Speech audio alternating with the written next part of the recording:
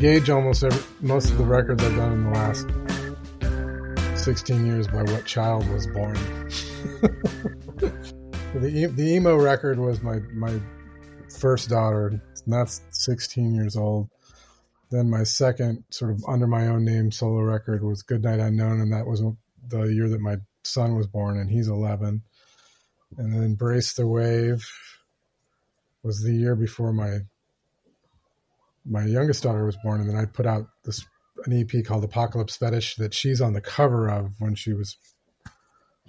I did the sessions just after she showed up. I assume that's a coincidence, right? The timing on all this? It is actually kind of a coincidence. I mean, and she just turned 5. So I would say that it's been 5 years since I put out a solo record.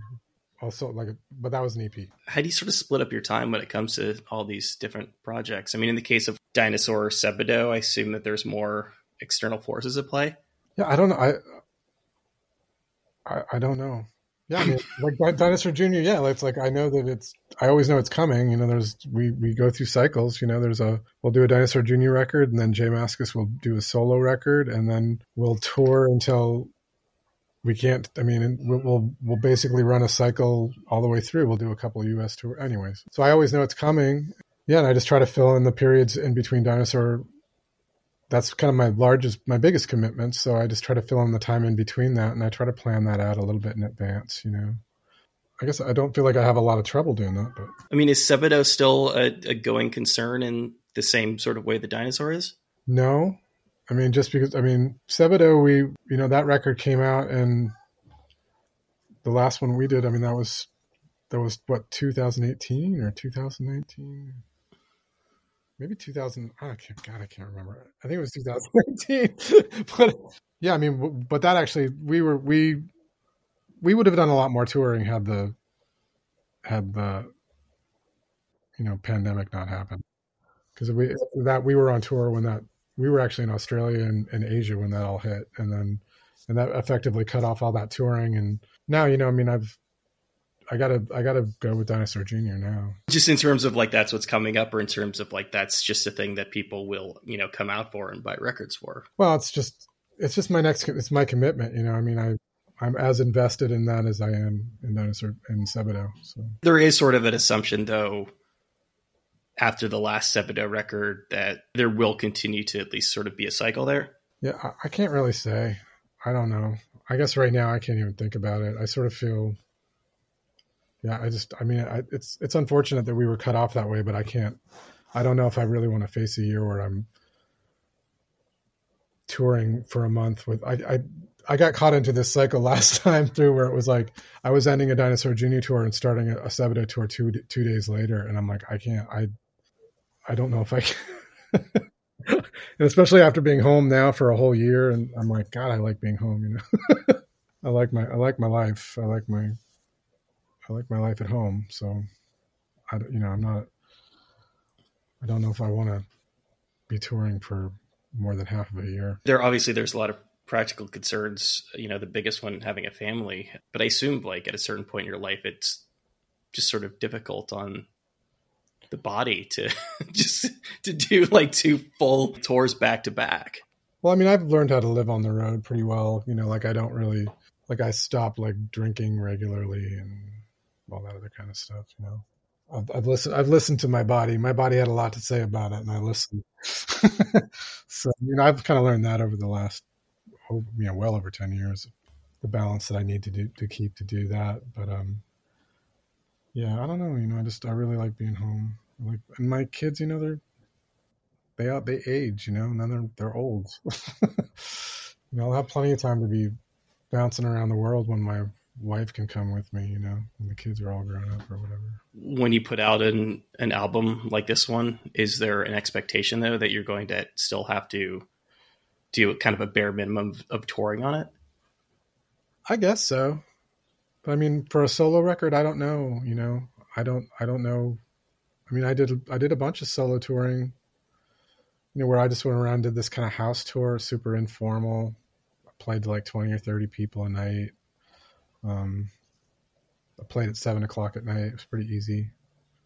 That's middle-aged rock and roll touring. Yeah, it's pretty great, because it's like, it just, it's so much better than playing to 20 people in a backyard is like 100 times better than playing to 20 people in a bar at 11 o'clock at night. It's so much easier on the ego. But but I don't know. I didn't really discuss it with the label. They seem like, I don't think they're, I don't know. I try to do everything super low impact for the people that put out my record, so no one's losing a lot of money, and so I don't know. I don't want to be sort of forced into. I don't want to. It's just so modest that, like, if I don't tour, it's not gonna be a devastating thing for them. Pragmatically, I know Dinosaur already announced a tour, I think, for September. So, like, in terms of actually things starting to open up again and people feeling comfortable being out in the world, that doesn't leave you really any sort of window between now and then to put on a multiple city tour, I would imagine. No. I might look into some backyard shows this summer around this area. That might be kind of cool. Where do you live now? Are you living still in? I'm still in New York. Yeah. Yeah. You say you're still in the New York area. I considered getting out, but I don't know where. I'm in Queens, which is, like, obviously this time last year was the epicenter of the world. Oh yeah. So roughly this time last year, so like March, April timeframe. Did you have to cancel? Did you pull the plug on the Sebadoh tour? Oh yeah, couple of Sebadoh tours, and like, but there was one that was supposed to start. It was so crazy. Like, we came back from Australia literally on the run from it. Like, where they're just like, we're coming into the States, and they're like, have you been in Asia in the last 2 weeks? And it was like, we were actually in Asia like 2 weeks in a day before that. So it's like, we're like, no, as a matter of fact, haven't been in Asia in 2 weeks. But we got in, and then our next tour was in Europe, and there was like a ton of Italian dates, and it was just whenever all that, like, because remember, that was like the kind of big. Yeah, Italy was the wave, I guess, right before us. I think I was due to leave like in 5 days or something, and I was the first guy in the band to float the idea. I was like, hey guys, let's not get stuck in Europe.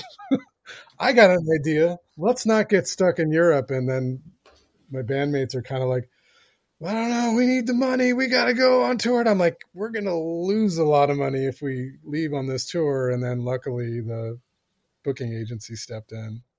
But it was like, we were 5 days. I was 5 days away from fucking going to Logan Airport in Boston, flying to fucking Stuttgart or whatever. I guess like early March, I was putting on an event in Berkeley. It felt pretty touch and go at the time. In hindsight now, it seems really clear. Like, it seems clear that it would have been completely crazy for you to have stayed on and done the tour. But, I think it's sort of easy to lose touch with the fact that it wasn't really, it was clear that it was bad, and it was clear that it was getting worse, but I don't think that we had any idea of the magnitude of the whole thing at the time. Yeah, I don't know, man. We were like, when we were in Australia with Sebadoh, like our drummer Bob was just like, it's the pandemic. This is it. This is the big one. And I'm like, but we were like, also we were in airports every day in Australia, and with like Chinese tourists, which wasn't in itself like that.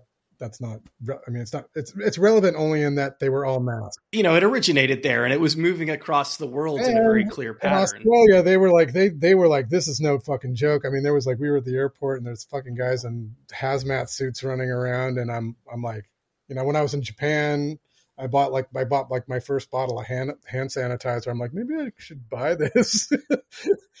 And then it was just like every day we were in an airport for every day. And then I got home and I was like sick. So I don't even know if I had it, I could have. It's like I had, whatever. I had some fucking weird ass chest pains for like a week and a half. I felt dead tired. I had fevers every night for a couple of, I didn't know. I was like, this is the worst jet lag ever. So you may have been the one to bring COVID to California. Well, I went back to Massachusetts, but I don't good. So you brought it to the East Coast. Yeah, I don't know. It's pretty. Yeah, my wife and I sure didn't feel very well for a week or two, but we had it, it was pretty fucking mild. So, were you in Boston for a chunk of this?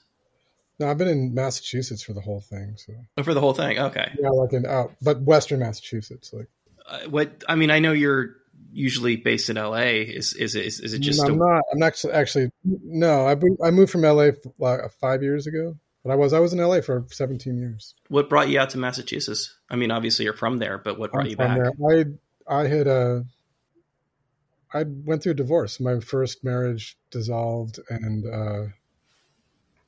in the wake of that, I couldn't support two households in Los Angeles, or I felt I couldn't. I felt that I couldn't support two households in Los Angeles, and I thought it would be easier for me to move everybody, like my ex-wife and my current wife and my kids and everybody back east where we had family and stuff. I'm from California. I'm from San Francisco originally and live out here now. And over the course of like the past, 10, 15 years, I've had a lot of friends go back to LA. Yeah. And every time I visit them, they all seem just so healthy. It's like, and I don't know how much of it is just like, is New York City, that's part of it. I just feel like we're all just already walking around just angry and pale and mad all the time. But then I go back and visit them and they're like, they've all lost 50 pounds and are super tan. I really liked LA and I'd like to go back there. I mean, I like California, California's it's pretty awesome. I moved back. I just had like I freaked out. I was like, I can't, I'm going to go broke and I'm going to, and I can't do this. But I think in the end, it's funny. It's almost just like the COVID thing when you're through it and you're like, well, I could have, like with the onset of something, it seems so impossibly large and catastrophic. And that's what it felt like, when I had divorced when I was in the midst of this extremely prolonged and painful divorce and having money issues and stuff and just like, this is insurmountable and feeling that what I had to do was this sort of make this drastic move back. But it's kind of funny, like looking back on it, it's almost like it's almost the same thing of like, God, remember when I used to wear rubber gloves to fill up the gas, remember that feeling of going to the fucking supermarket for that first couple of weeks, when you wait, I just, just that sense of dread. And, I had that and it scared me away. And it scared me away from California. In some ways I wish I had just sort of hung in there. I mean, obviously you were established as a musician by the time you moved out there. I know a lot of people, move to New York or Los Angeles when they're starting out in their career. At that point and at this point in your career, do you feel like where you're located has any impact on your ability to make music? No, I don't think so. I mean, it would be kind of cool to go back to LA now because I feel like I could probably use it a little more because I just had more. I'd actually made more friends there, and I'd been there for 17 years. And then when I came back here, it's just like, oh man, I'm back east, and I don't have friends, and I have guys that I got my band and stuff, but it's I don't know, I don't have friends and stuff. So it would be kind of cool to be back in LA, just because I feel like one really good thing about coming back here was that it really did focus me creatively in a way. I don't know exactly why, but it did. It really focused me creatively, and it'd be kind of cool to take that kind of creative focus and go back to LA with that. Obviously this is something that a lot of people have been thinking about over the past year, but I wonder how much of it has to do with distraction. You already have to devote a certain portion of your life and your energy to having a family. And then in a place like LA, you've got all these other things going on. It sounds like perhaps one of the upsides of not really having a social life in as meaningful a way means that you've got time to actually just put your head down and work on stuff. Yeah, it's true. And then maybe in some ways too, maybe just the winter, the feeling of just this, maybe these things are they are actually a real part of me because that's how I, my initial creative bursts were all in this climate, and in old houses, like I'm in an old house again with a spooky attic and just LA is such a sensual place, really. It was just such a beautiful and sensual place. And you kind of like, yeah, it's funny just taking that away, where it's just like you kind of take away all of that sensuality. It's like, the people that when you meet people, like when I see friends and stuff, like in LA, it's like people just hugged, it was just like, oh, hey, buddy, you're hugging each other, and everybody at the supermarket still fucking friendly and all this stuff. And then you just come back east and it's like, everybody's just, it's just back to that kind of like, it's just funny. It's the social distancing that just exists here anyway. Puritans kind of pioneered social distancing in a way, I guess. They did. I mean, it's so funny just coming back to this, and even just in the onset of the pandemic, it's like, is this really that different? It's like, especially up here in Massachusetts, it's like, man, it's like, it's like, it's almost a relief for people. Like, wow, now I really don't have to. I really don't have to deal with you. It sounds like you took to that lifestyle pretty quickly. It really varies from person to person. Like I know a lot of people who go out to a place like California where people are like generally more just open or friendly and kind of have an aversion to it. But it sounds like you took to it pretty quickly. Yeah, I did. I don't know. I mean, I'm from the Midwest kind of originally. So that's got its own stigmas. Yeah, when I moved from the Midwest to Massachusetts, it was shocking when I was a kid. So I mean, in the Midwest, you're like, I'm from Michigan. Woo, Michigan's great. You go to Massachusetts, people are like, who gives a shit where you're from? Why do you give a shit that you're from Michigan? I mean, like, it's like, there's all sort of like these ideas of like regional pride and all that seem. So it's not cool. so I'd already, so I don't know. When I went to LA, I was like, oh, it's cool. It kind of felt more like the South and more. So I did take to it. I did like that aspect to it. And beyond the like productivity, do you feel like where you're based has a meaningful impact on the music itself? I mean, when you're in a hypothetically happier place, do you tend to make happier music? I don't know now. I don't know, because in some ways, like LA was a huge blow to my creativity. I don't know. I mean, I don't know whether that was just the consequence of like my marriage, and I mean, I moved. I mean, my move to LA was very traumatic and full of, fucking VH1 behind the scenes drama kind of shit. And it took me a long time to kind of come out of a lot of issues like drug addiction issues and things like that, and I think that, and sort of the final step of that was actually leaving my first marriage, and then when I left the first marriage, then it was like I couldn't actually live in California because it just felt like I wasn't able to manage it on a financial level. I guess that's like now. I mean, so much of what's going on in my life now has to do with my second marriage, and that really opening up, and then me, addressing a lot of issues, personal issues that I think have opened me up and made me more creative. So, or at least where I've regained my creativity. Where I just feel like I'm back in a zone, So I'd like to go back to LA to see, to see if it's actually internal or external. I'd like to see if I can maintain this sort of creativity in Los Angeles. I know a lot of people, if they go through something profound like a breakup or divorce, they want to change other parts of their life, whether it's like moving or like something as silly as like, I guess like changing your hair or growing your beard. But like, you just want to like, I did. I grew a beard. You almost want to like make this clean start. And I'm wondering like if that, for you, that first marriage was just sort of so tied up in all of those other things that you were grappling with at the time that it just ultimately became just untenable for you. It did. That's exactly what happened. Yeah. I mean, I've spent a lot of time, especially in the last year, just because I haven't, I've just been sort of stuck with myself and thinking and grappling with all of my own nervous things. And it's funny you would say when you say Bell's palsy, because it's like, I think that I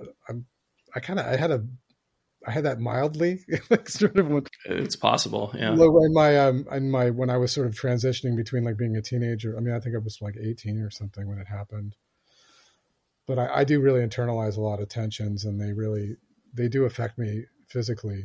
And anyway, just having to go through all of these things, finally being sort of forced face to face, because usually what happens in my life is that, I can come to these critical moments. And this is why my first marriage went on for as long as it did, is I would get to these critical moments and then I'd be like, I got to go on tour. You could literally escape. I would be literally extracted from the situation. And then, so all of like the momentum of these self-realizations that might be building up and the problems that might be building up, the momentum would be broken regularly. But it did become untenable, because it by that point you're talking 20 years of my life. My entire adult life was sort of wrapped up in a first marriage that was like, that had some real problems and things that I didn't know how to address. But now it's just funny now, like I did separate myself. I had this whole fucking quarantine and being stuck at home, and it's like going like, oh, wait a minute, it's not just my first marriage. Actually, it's a lot of personality things that I haven't really seen and dealt with. The personality stuff is, and I think it's something that, you'll ultimately probably benefit from, that we've all probably benefited from quarantine. And like you said, like for better, for worse, being alone with your thoughts. But it must be so hard to untangle potential personality issues from both a marriage and drug use, right? Because those are just two like such incredibly important parts of your identity. Yeah, it's been really fun. It's been really, yeah, I don't know. It's been kind of, yeah. It's funny because like even as hellish, I've had some really low moments, really, really low, paranoid, fearful moments during the last year. But I think the funny thing is, it's like when I come out of all of this, I'm just gonna be like, that was actually pretty good. That's its own personality flaw, though, right? My wife already busted me on that too, like because I just said something like, yeah, it's actually not that bad. And she just looks at me and goes like, Jesus Christ. We had, I hit some real lows, over the past year. Yeah, real lows, but yeah.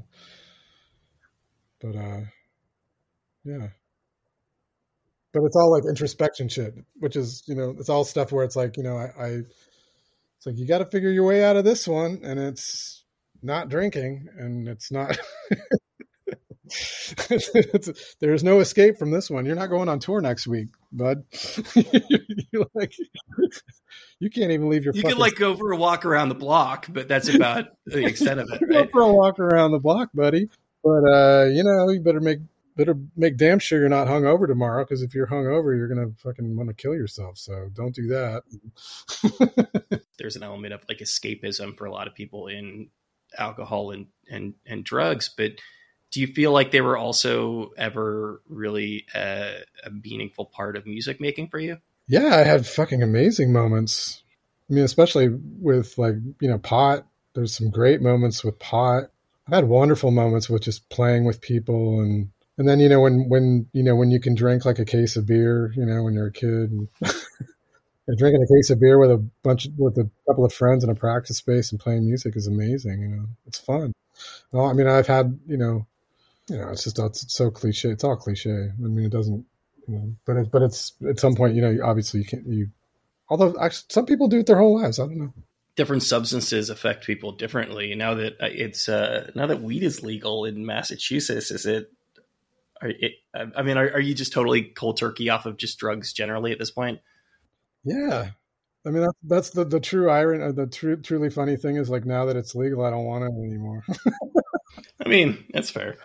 It's just like, it's a wonderful thing. I'm like, wow, it's legal, and I did, I think maybe I'll probably, I can't imagine my life where I didn't return to it occasionally, because I think it can be a very wonderful experience, especially with music, listening to music. And then also it has a wonderful way of like turning your thoughts inside out, sometimes when you really need your thoughts turned inside out. It's the same with alcohol for a lot of people, where it's just like, you can't go to a bar. You can't be around the stuff. You don't want to be around the stuff. You don't want to be tempted. If you feel like smoking weed is going to make you do other stuff, then you should probably not smoke weed. Yeah. I mean, smoking weed always does make me feel like drinking. So I mean, at the end of the day, because weed, I mean, especially weed can be such a really amazing mental journey. And then at the end of that, I'm always like, why not have some wine?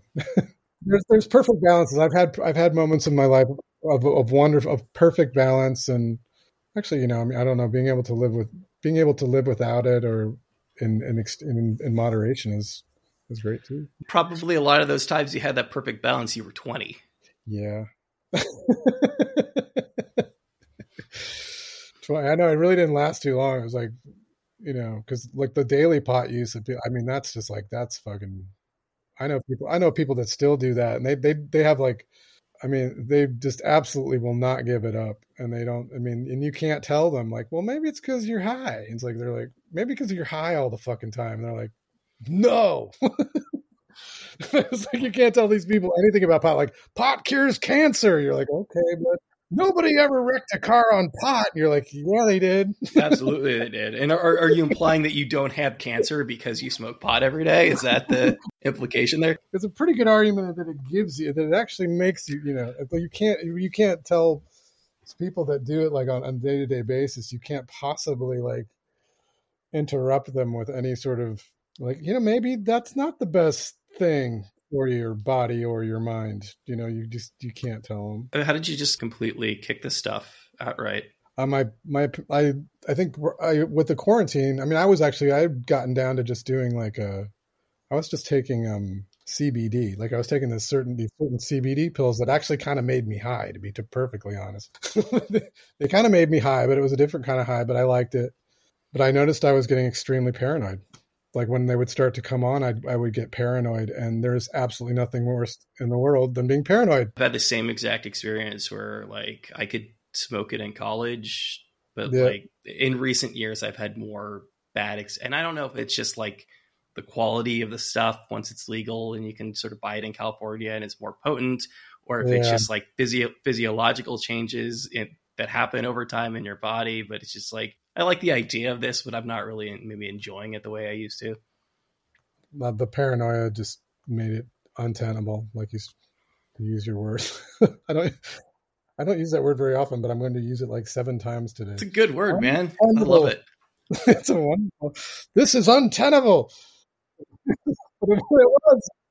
It was. The next Sabado record is untenable. Untenable. I couldn't, but I mean, especially with, I mean, boy, there's nothing worse than being like having a anxiety or being paranoid around when you have children. You're like, oh, fuck this shit. That is totally unacceptable. That's like that. So anyway, that kind of got me off of it. And I haven't been able to go back. Not even to just CBD. I just can't. I haven't been able to go back. I sort of look forward to the day that I feel like I can. Like maybe if I'm on tour somewhere and I'm in a hotel, maybe I'll do it then. But if I'm just totally isolated, but right now, no fucking way. I mean, it sounds like you've been pretty productive over the past year in spite of everything. Yeah, definitely. I've had my wife and I started making these like YouTube, these like little Instagram, like IGTV and YouTube, like little 20 minute, 30 minute little like variety show kind of things, like little specials where we talk and then I play some tunes. And I watched the St. Patrick's Day one the other day. That's been really, that's like a way. My wife she's just got a lot of good ideas. And so it's just funny. She's always wanted to, even when we first got together, she's like, we should do a podcast. And I'm like, I don't want to do a fucking podcast. It's like, that's too much work, and because then I'd want to edit it and I'd want to do all this stuff and it'll take forever. And then, so we never did that. But then somehow, like when Christmas came around, we were just like, just because we weren't seeing any family, and we just started thinking of just shit we could do. And then we're like, let's make a short video. And I love editing video. So that's just like something I've always kind of loved to do. And so I was like, fuck yeah, I'll bring out all of my iMovie, my shitty iMovie skills, and we'll cut together like a little Christmas card basically for our family. So we did a Christmas one, and then I was able to record I can record songs, and it was fun to have just cover songs. And so we got caught up in that, and we basically ended up having to do every holiday since Christmas. Yeah. I was reading a quote I think you had around one of those videos, and it was like something along the lines of the image that people have of you versus, how you tend to think of yourself. And I will say that as somebody who has listened to your music for a long time, when I interviewed you a couple of years ago, I was like, oh yeah, no, he's a nice guy. And I think this sort of the implication was that people assume based on your music that you're, I don't know, maybe like a depressive. Is that, do you feel like the idea that people have of you and who you really are at odds with one another?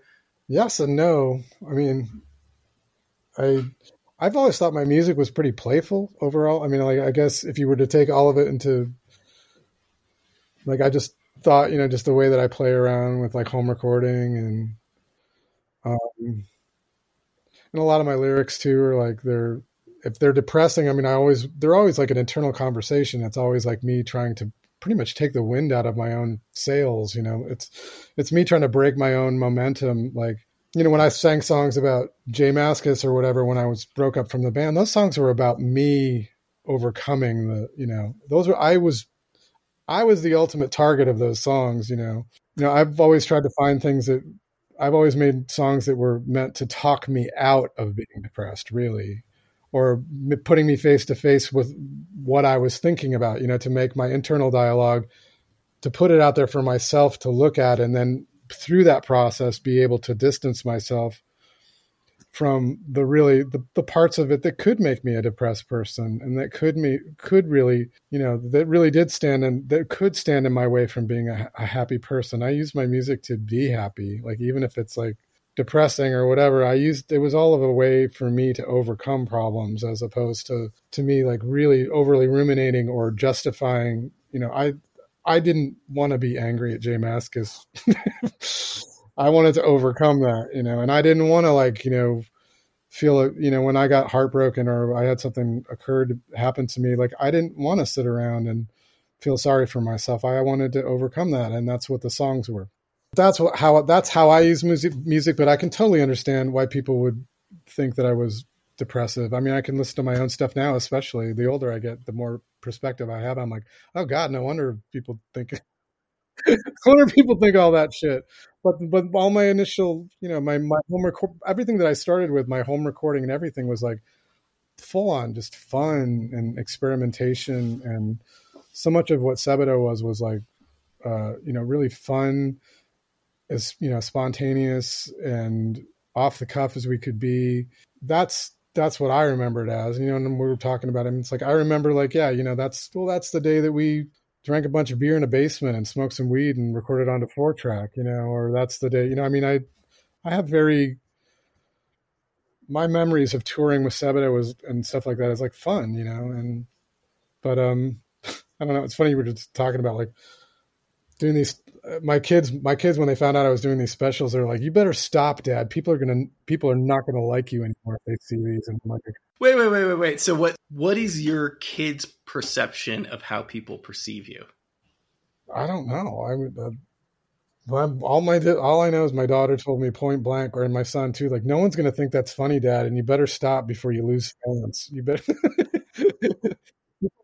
And this is completely unavoidable, no matter how cool you are or were in a past life. Like, your kids are not going to think your jokes are funny or cool, right? I mean, that's just generationally how this stuff works. Yeah.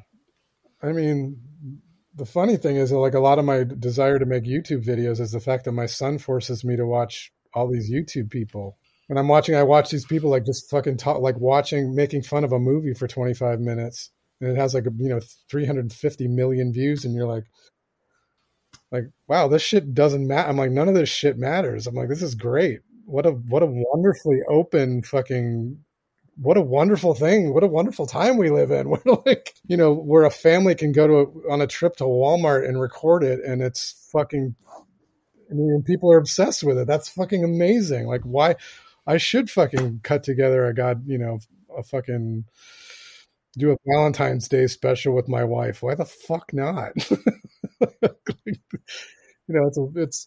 But yeah, my kids, I don't know. I mean, I don't know. I don't, they're just funny. I don't know I don't, we talk about, we listen to music and we talk about it. They seem to enjoy my tastes in music. They seem to enjoy talking about music with me and playing things for me and asking me about it. So that's fun. I'm always fascinated with this idea of using music to process things, and again, it's something that varies from artist to artist. I would say probably maybe a majority of the musicians I talk to tell me that there is a certain amount of distance required between them and the thing that they're processing. They need a bit of a buffer, but it sounds like it's a little bit more immediate for you in that you deal with something, whether it's like the breakup of a relationship or a band, and you sort of immediately throw yourself into that songwriting. Yeah. I don't really give myself a lot of distance. That's for sure. Maybe that's a problem. I mean, I was always so jealous of like Pavement, back in the day. It'd be like, damn, you don't have to like, whatever. You just gotta it's just gotta sound good. The words just have to sound good together. It's all about texture, like I really, I'm like, wow, shit, it's really just all about texture. And I wish, in some ways, I wish I had that. I wish I had that kind of distance. Or I also wish that I was more comfortable sounding like other things, because so much of music really is about borrowing, like literally just outright borrowing or stealing textures and techniques of the music that came before you. Because actually, when you do that, it doesn't make you, it doesn't mean you're going to sound exactly like that. It just means you're just processing it through that filter or whatever. And I just really never, it's funny. Yeah. I've never had the filter. I've never had the filter of being able to process it through things other music that I love. I've never done it. I've never had the filter of being able to play it through another style. I've been very, very adamant about following through on my very specific thoughts, and then also playing to what I consider my specific, guitar strumming styles and singing. And yeah, it's funny to look back on it, because I'm just like, did I really have to do that? I guess it's a single from the new record came out, and I think it was this one that sort of started as a lyrical fragment from a basically 30-40-year-old song, and something you went back and actually sort of like went out of your way to record on cassette in order to kind of recapture that old sound. I mean, is that like, how much of that is you sort of revisiting your past? Well, actually, it's like, the thing about those old recordings and lo-fi in general is like how much I love the way it sounds. I mean, I fucking love it. I mean, it's like when I put on a cassette, I mean, it's like, I love something that sounds like it's a transmission, like it's like that it could have come from another planet. I love it when it just sounds, it's like, I had heard Daniel Johnston quite a few years after I had begun my own sort of home recordings, but my God, like a Daniel Johnston recording is like such an incredible, like, glimpse into somebody's, and the lo-fi aspect of it is it really, it's integral to it, and even with, sort of those great Guided by Voices records, it's like the lo-fi part of it is like, it's absolutely a part of it, and I think for me, it's like, unfortunately, what happened was, I was totally into the lo-fi thing. I put out 3 records that were heavily, mostly recorded on cassette, and the band got quite popular. But at that point, I'd already been doing that for so long that like, I was like ready to seize on the opportunity to sort of expand the sound or go to studios. But the reality is, had I not done that, had Sebadoh decided to record the Harmacy record on a fucking 4-track cassette, it would be like, that record would have sold at this point, like many more thousands of copies. because it's such a forgiving it's a forgiving medium, like 4-track recording. It's like, B1000 by Guided by Voices. If that was recorded in a studio, it wouldn't be the record that it is, and no one would actually care that much about it. It wouldn't even be like, that's not what, I mean, it's the feeling of it being a transmission. And especially with these like shorter songs and stuff, it's like, it makes it more of it's more vibey, for a lack of a better word, but I kind of like, I sacrificed the vibe in order to try to step up to the budgets that I was being given in the 90s. And in a lot of ways, I wish I had not done that. And so now it's more of like, now that it just truly doesn't matter, it's like no one's giving me money to make records, and I can do whatever the fuck I want. So it's like, I want to hear that. I want to hear the transmission.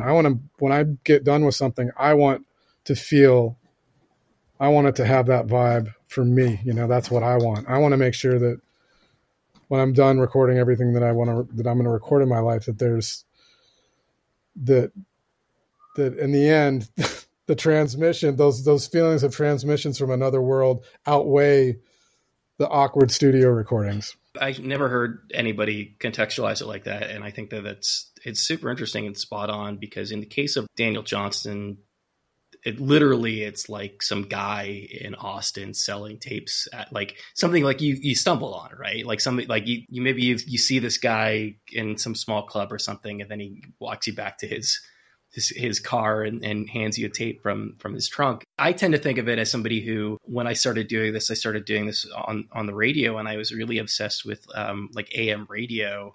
Yeah, totally. I was so obsessed with AM radio. That was absolute obsession when I was a kid. Like, I had a little map of the United States on my wall, and I would like just go right down the dial and find out where every station was and put a little point, because AM radio is so amazing. Like, you could pick up stations from 2,000 miles away on a clear night, amazing.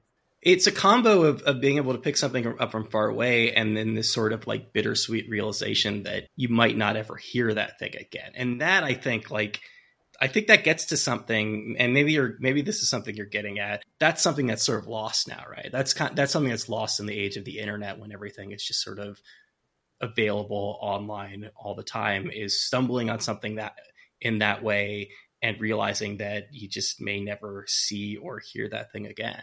Yeah.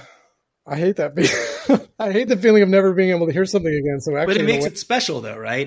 It does. But I'll tell you, it's like what I think is so fucking cool about now is that like the amount of things that are opened up to you are just so incredibly vast that like, I mean, like fucking last night, somebody posted something on one of these Facebook groups I'm a part of, and it was this instrument called the KOMUZ. I don't know how you pronounce it. The Komuz. It's this 3-stringed instrument, and it's this part of I don't know. It's like Kyrgyzstan. It's not. It's like it's below Kazakhstan and right on the border of China. Something that may have been in the Soviet Union at some point. Yeah, it was definitely in the Soviet Union at one point, but it's very sort of Middle Asian. It's but Kyrgyzstan. Is it Kyrgyzstan? It's not Kyrgyzstan. It's one that I'd never. No, you can't even pronounce. It's like maybe it's Kyrgyzstan. I don't know, but it could be Kyrgyzstan. Is Borat from there? But no, it's not that, because it's not, because these people are the people are more. They're more Asian. Yeah, like Mongolian almost. Yes. But anyway, there's this fucking instrument, and like the whole thing is like based on strumming. That is what it is. It's strumming, and then and it's mostly played by like dozens of people at the same time playing the same thing on this 3-stringed instrument. And I'm like, it was like I spent an hour like just listening to this music and going like, oh my fuck, I had no idea it existed. It's like drone music. No.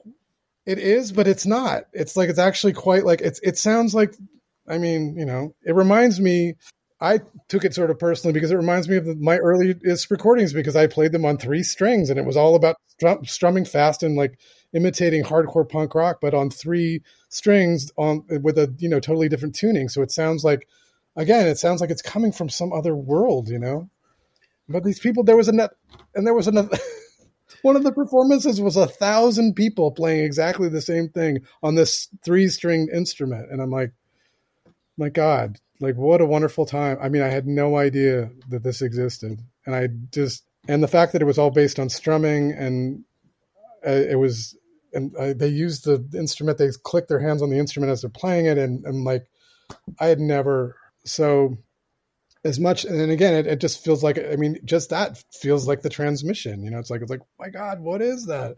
It's from literally like the middle of Asia. And the songs are like, they were explaining what the songs were about. Like, well, this song is about one bird speaking to another about how it wants to make a home in this tree and the other, whatever. I love the fact that on Spotify, there's shit on Spotify that you may never, there's stuff on Spotify that I'm never going to find. It's like, I'm never going to find it unless like, there's just some,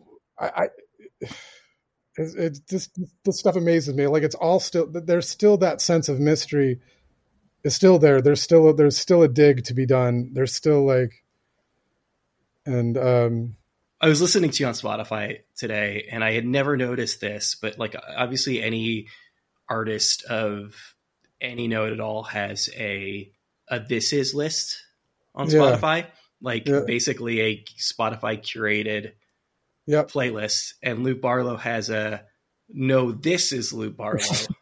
I made which appears to have been made by Lou Barlow. And what I want to, what was that first playlist not getting about Lou Barlow? Just how weird some of my shit is, I guess. I don't know, like it's not my best stuff. Like the list that I made is like, that's actually a pretty short list of what I think my best recordings are. I mean, that's like that I personally think are among the most interesting things that I've done. They're the, I mean, it's just one of those things like I make that list going like, God, I just want some fucking 13-year-old to hear that. I don't care. I don't care if they hear like fucking Rebound or I mean, those are all good stuff. I mean, Sebadoh at their peak, whatever. But I'm like, I want to get somebody to hear something that like what we're talking about. I want somebody to find something and hear, because I feel like my best recordings are things that sound like what we're talking about, like just an unusually intimate moment captured in an untraditional way, and like captured and that has a texture that like maybe someone wouldn't have expected, and or when you do it, when you're anything, everybody knows this by now. It's like it's like what we really look for is something unique. We look for something that like that someone we look for the things that make something eccentric. Those are really the things like that make things interesting to everybody, and it's actually becoming even more and more like that. The more unusual something is, the better, the more people are attracted to it, which was always my belief. It's like the more unusual something is, the better it is. But of course, that was not a popular viewpoint. Everybody wanted to sound like the same thing. It's like, and it always happens that way. It's like, My Bloody Valentine came out, and then a million My Bloody Valentine sounded like bands happened. Pavement came out, a million bands that sounded like Pavement came. But in the end, it's like the stuff that really sounds really unique is what people really like. And I think that's actually why there was this, I mean, not to mention Ariel Pink, because I know he's very controversial now, but his records are fucking weird. And that's why people liked it. Even that guy fucking Mac DeMarco, his stuff is weird and people liked it because of that. And so I've felt like this incredible, I felt like a lot of like, I felt a real resurgence of hope in like when the aughts hit and people started to really, and bands started to sound unique. Like even a band like Grizzly Bear, really unique sound. Like they're doing unique things. They're creating things that, and it has that aspect. It has a feeling of a transmission, even if it's a, Unknown Mortal Orchestra was another band that happened in the aughts where I was like, this is a really unique sounding band. And that actually, the fact that the more unique the band sounded, the more fucking plays they have on Spotify, and the more that people seem to be attracted to it. So, I guess I would, since I would just sort of take it in my own hands and go like, well, I actually I've done a lot of stuff that only I could do, I don't know. It's unique to me. No one's done. I'll just going to go out on a limb and say that no one's made anything that sounded exactly like this. That's all. It's a little bit different. I would like kids, some kid to stumble upon that just the way that, like how I stumbled upon the stuff that sounded incredibly unique to me when I was a kid. Like, the first time I heard fucking the Velvet Underground, back when the Velvet Underground were truly still unknown and still something that was like very unusual and was not played in the supermarket, that was these little gems that are just sort of hidden throughout musical history, like Hazel Atkins, people who've just all these incredibly unique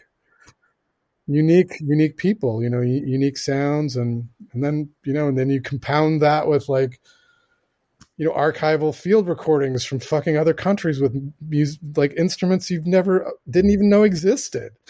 Like all that's, it's like that stuff really excites me. And I guess that really is that's where I want my music to sit someday with somebody.